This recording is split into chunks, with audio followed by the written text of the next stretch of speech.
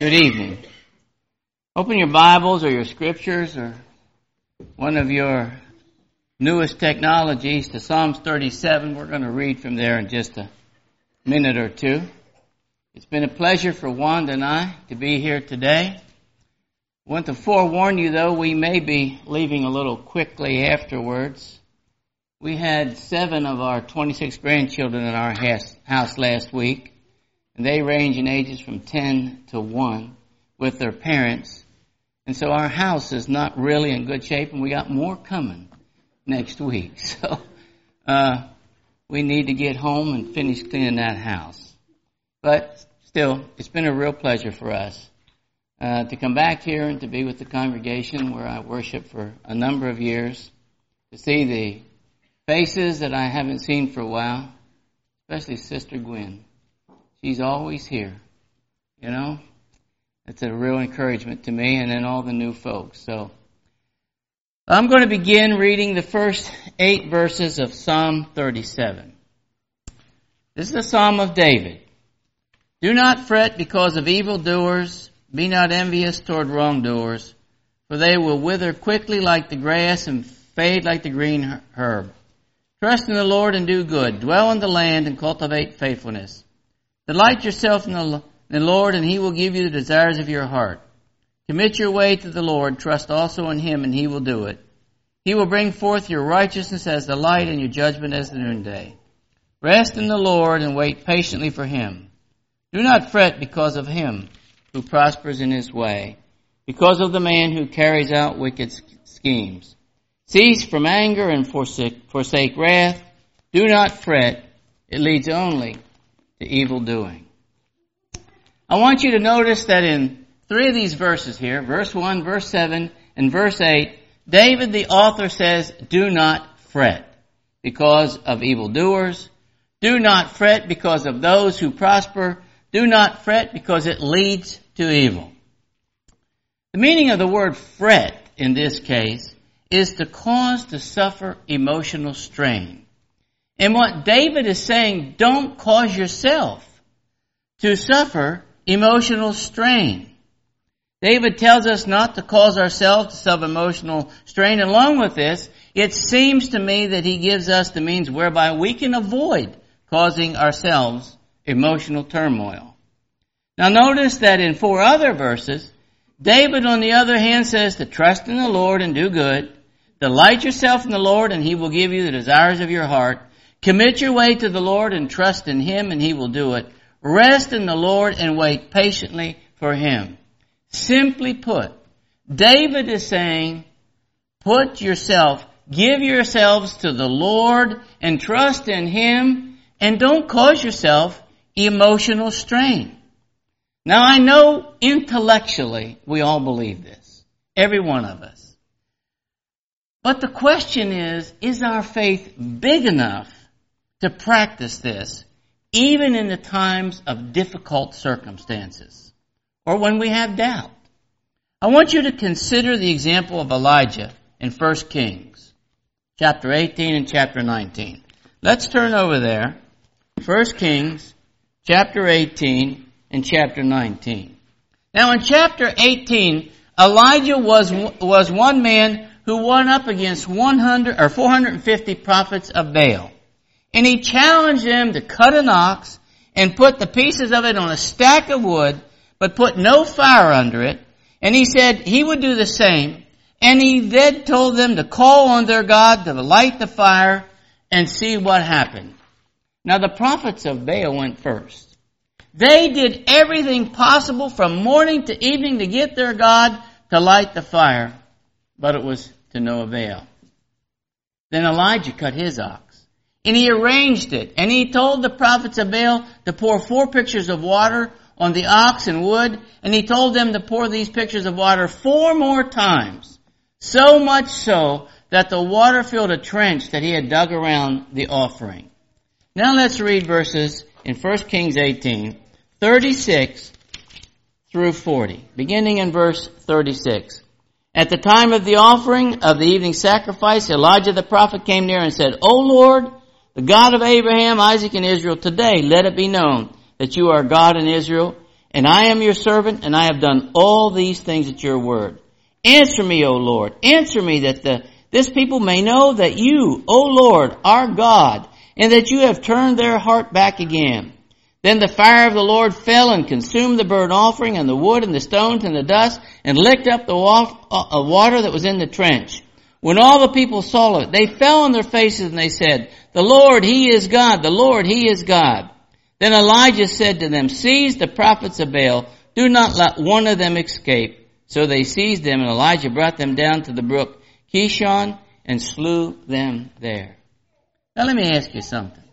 How do you think Elijah's faith was after this example of who God was?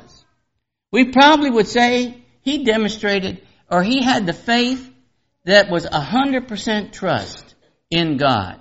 Elijah had just witnessed the mighty power of God, and no doubt he felt invincible.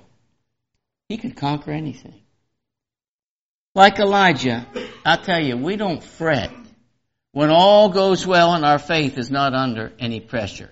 In fact, we can and oftentimes attribute times when all is well to God's providential care for us. We have no problem with our faith at that particular point in time. Now let's read the very first 5 verses of chapter 19. Now Ahab told Jezebel all that Elijah had done and how he had killed all the prophets with the sword. Then Jezebel sent a messenger to Elijah saying, "So may the gods do to me, and even more if I do not make your life as the life of one of them by tomorrow about this time." And he, and this is Elijah, was afraid and arose and ran for his life. Drop down further. In verse 5, it says, he requested for himself that he might die. That's in verse 4. Then in verse 5, he lay down and slept under a juniper tree. And the Lord said, "Arise and eat." Arise and eat, he says later down in this chapter in verse 7. Arise and eat because the journey is too great for you. So he arose and ate and drank and went in the strength of that food 40 days and 40 nights to Horeb, the mountain of God.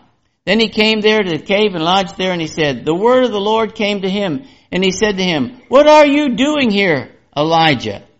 And down later he said, "And I alone, Lord, am left, and they seek my life to take it away."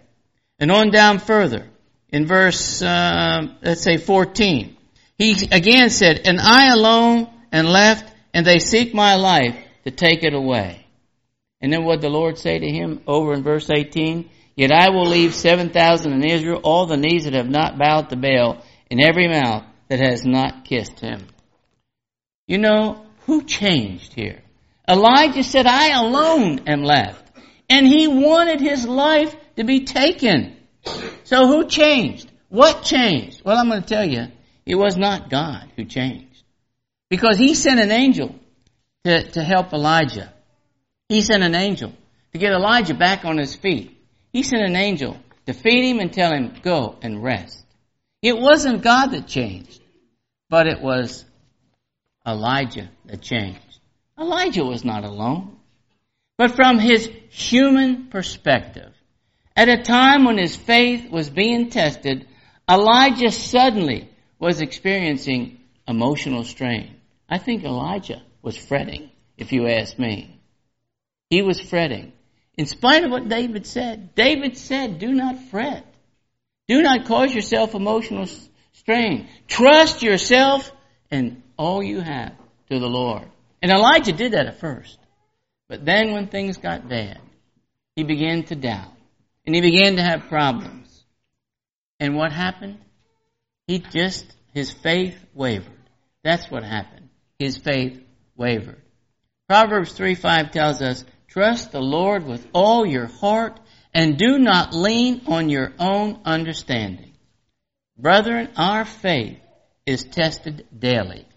And it can, and at times, is affected by our human emotions. We can fret, and we can allow our assessment of the circumstances to cause us emotional strain. "Woe is me," is the cry when life is not going as we desire or as we think it should. This perspective places us squarely in the center and leaves God on the fringe.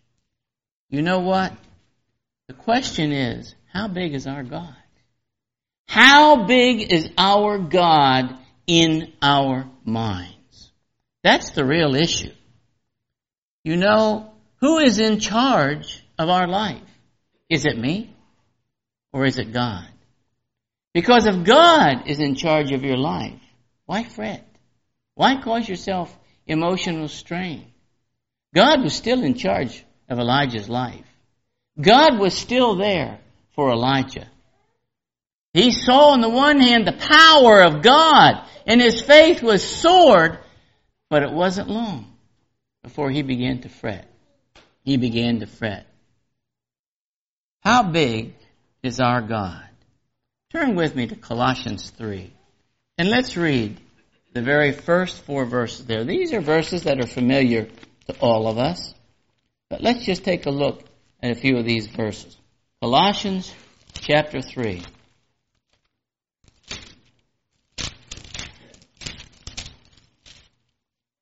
And let's read the very first 4 verses. Therefore, if you've been raised up with Christ, keep seeking the things above, where Christ is, seated at the right hand of God. Set your mind on the things above, not on the things that are on earth. For you have died, and your life is hidden with Christ in God. When Christ, who is our life, is revealed, then you also will be revealed with him in glory. Notice what it says. Keep seeking the things of above, where Christ is, seated at the hand of God. Set your mind on the things above, not on the things that are on the earth. Seems to me this is what David was saying. You know, don't fret. Don't put your mind down here. Don't let the circumstances of this life drag you down. Set your mind on things above. Look to God and trust in him. James 3:17 tells us that the wisdom from above is first pure, peaceable, gentle, reasonable, full of mercy and good fruits, unwavering, without hypocrisy. Do we honestly believe and live our lives with the assurance that all things are possible with God? And when I say all things, I mean all things, because that's what the Roman letter says. It's what the Scriptures teach us. Verse 37 in Romans chapter 8 says, but in all things we overwhelmingly conquer. How? In all things we overwhelmingly conquer through him who loved us. Is our God that big in all things in our lives that we overwhelmingly conquer our fears, that we overwhelmingly conquer our doubts, that we overwhelmingly conquer our adversity through him who loved us, our adversity? Do we believe that? Do we live that? Do we act like that? That's the question. Is our God that big in all things that we overwhelmingly conquer? Do we absolutely and unequivocally put our trust in our lives in the hand of God's, regardless of what is occurring? If not, what will be the outcome? Turn with me to Matthew chapter 8. I want to read through verses 23 through 27. Matthew chapter 8.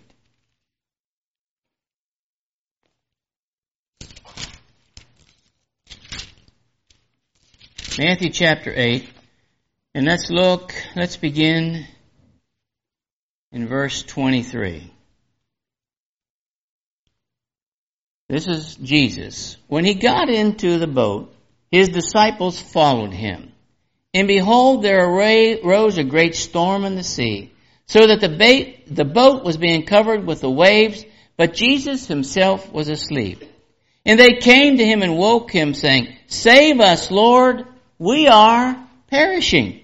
And he said to them, Why are you afraid, you men of little faith? Then he got up and rebuked the winds and the sea, and it became perfectly calm. And the men were amazed and said, What kind of a man is this, that even the winds and the sea obey? The boat, this is one of them that I think was on the list up here for the little children, if I'm not mistaken. The boat was being covered with the waves, and what did they believe? They believed they were perishing. Now, if you go back earlier, they had seen Jesus cure a leper and heal the centurion's servant from afar. Yet, these disciples fretted. They caused themselves emotional strain. Why? Because they were assessing their predicament from their perspective. Jesus was not yet all-consuming in their lives. And so in 8:26, Jesus said to them, "Why are you afraid, you men of little faith?" That's what Jesus said. My friends, when we don't trust in the Lord, when we don't believe that we can overwhelmingly conquer anything in the Lord, when we have the perspective that there are circumstances here that are threatening us and we don't trust in the Lord, we're going to be like those men in that boat. We're going to be just like them. And Jesus is going to say to us, "Why are you afraid, you men of little faith?" Why was Elijah afraid? Because he doubted. He doubted that Jesus and God, he doubted that God, who had just done stupendous miracles in his sight, he just had doubts. And he was afraid. And David says, "Do not be afraid. Do not fret. Do not allow yourselves to cause emotional strain." I tell you, we use the Apostle Paul time after time as an example to follow. Why? It's because Paul lived Philippians 4:13. I can do all things through Christ, or through Him who strengthens me. Paul believed this. 100% he was convinced that the power was in the gospel, and he preached it, and he lived it regardless of the circumstances he found himself in. Brethren, the simple fact is, our faith can and should be enlarged regardless of circumstances. And I'm going to look at an example. Turn with me to Acts chapter 17. Acts chapter 17. And I want to read verses 3 through 8. Chapter 17, verses 3 through 8. Beginning in verse 3.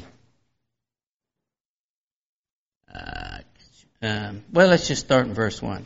Now when they had traveled through Amphipolis and Apollonia, they came to Thessalonica, where there was a synagogue of the Jews, and according to Paul's custom, he went to them and for 3 Sabbath days reasoned with them from the Scriptures, explaining and giving evidence that the Christ had to suffer and rise again from the dead, and saying, "This Jesus who I am proclaiming to you is the Christ." And some of them were persuaded and joined Paul and Silas, along with a large number of the God-fearing Greeks and a number of the leading women. But the Jews, becoming jealous and taking along some wicked men from the marketplace, formed a mob and set the city in an uproar, and attacking the house of Jason, they were seeking to bring them out to the people. And when they did not find them, they began dragging Jason and some brethren before the city authorities, shouting, "These men who have upset the world have come here also, and Jason has welcomed them, and they all act contrary to the decrees of Caesar, saying that there is another King Jesus." They stirred up the crowd and the city authorities who had heard these things. And when they received a pledge from Jason and the others, they released him.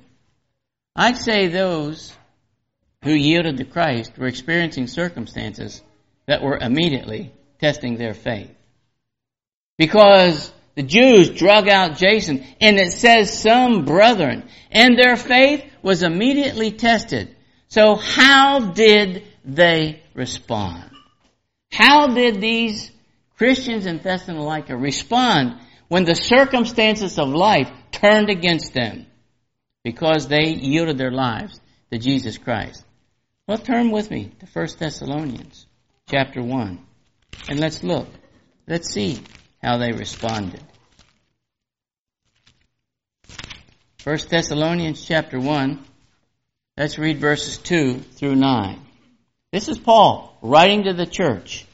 We give thanks to God always for all of you, making mention of you in our prayers, constantly bearing in mind your work of faith and labor of love and steadfastness of hope in our Lord Christ in the presence of our God and Father, knowing, brethren, beloved by God, His choice of you. For our gospel did not come to you in word only, but also in power and in the Holy Spirit and with full conviction, just as you know what kind of men we proved to be among you for your sake. You also became imitators of us in the Lord, having received the word, listen, in much tribulation, with the joy of the Holy Spirit, so that you became an example to all the believers in Macedonia, in Achaia. How did they become an example?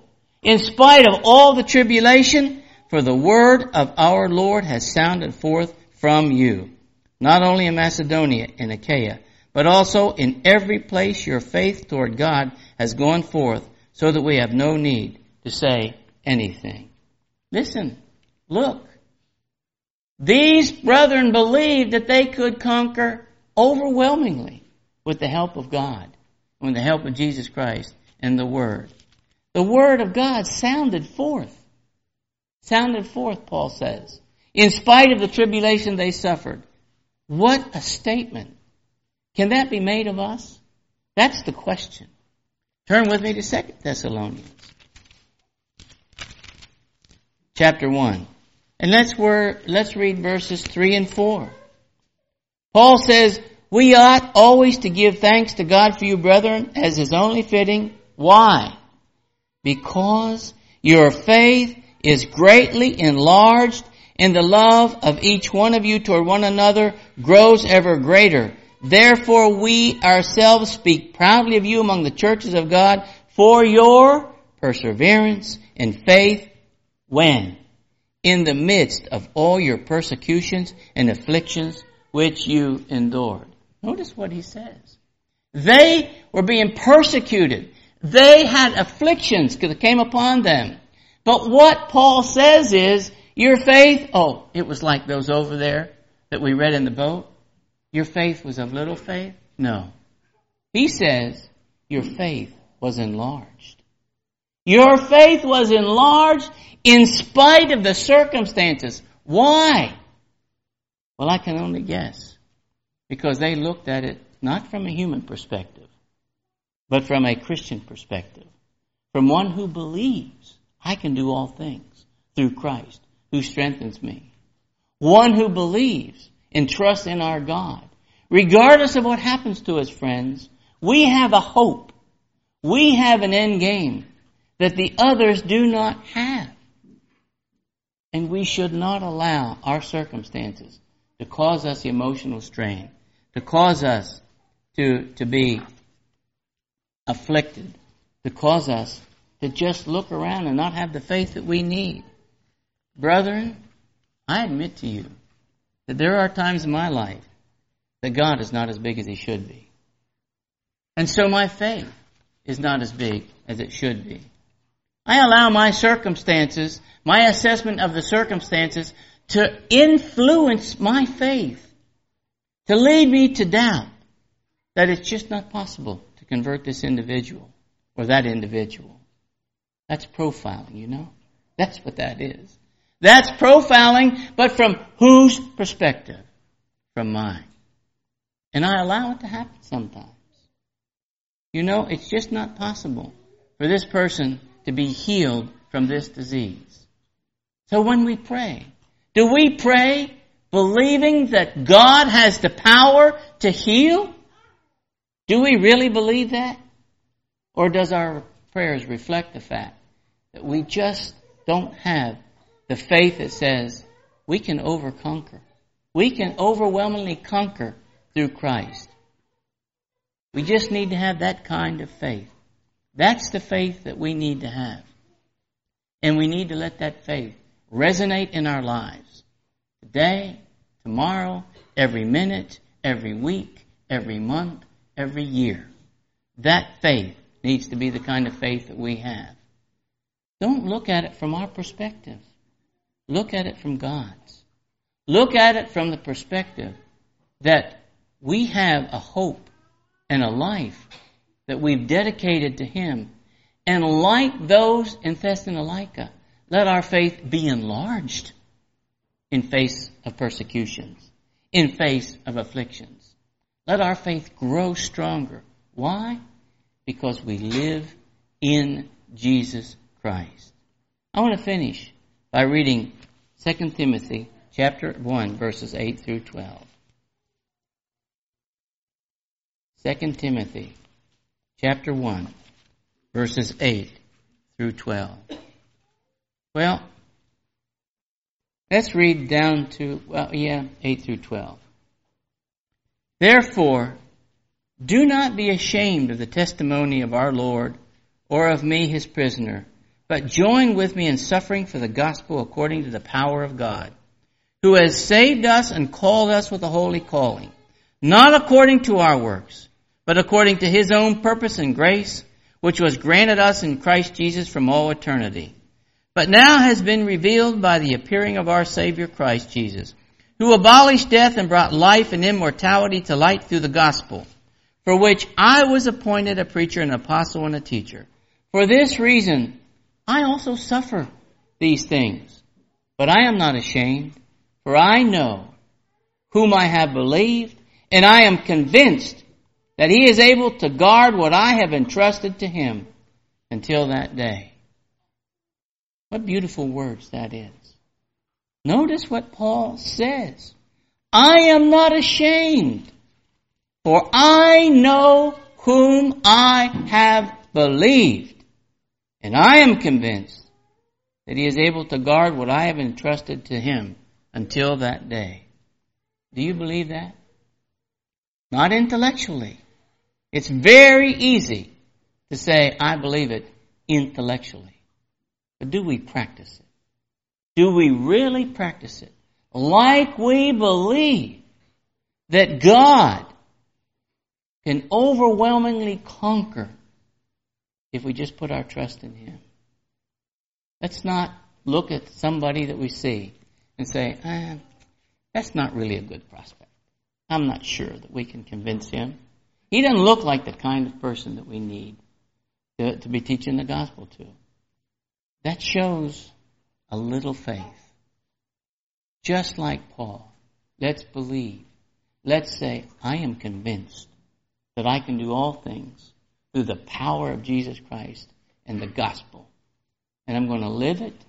I'm going to teach it. I'm going to let it be a part of my life. And I'm going to let my faith even be enlarged in the face of persecution or afflictions. Because, brethren, I honestly and truly believe that it's coming in this country. I honestly and truly believe that. Our faith is definitely going to be tested.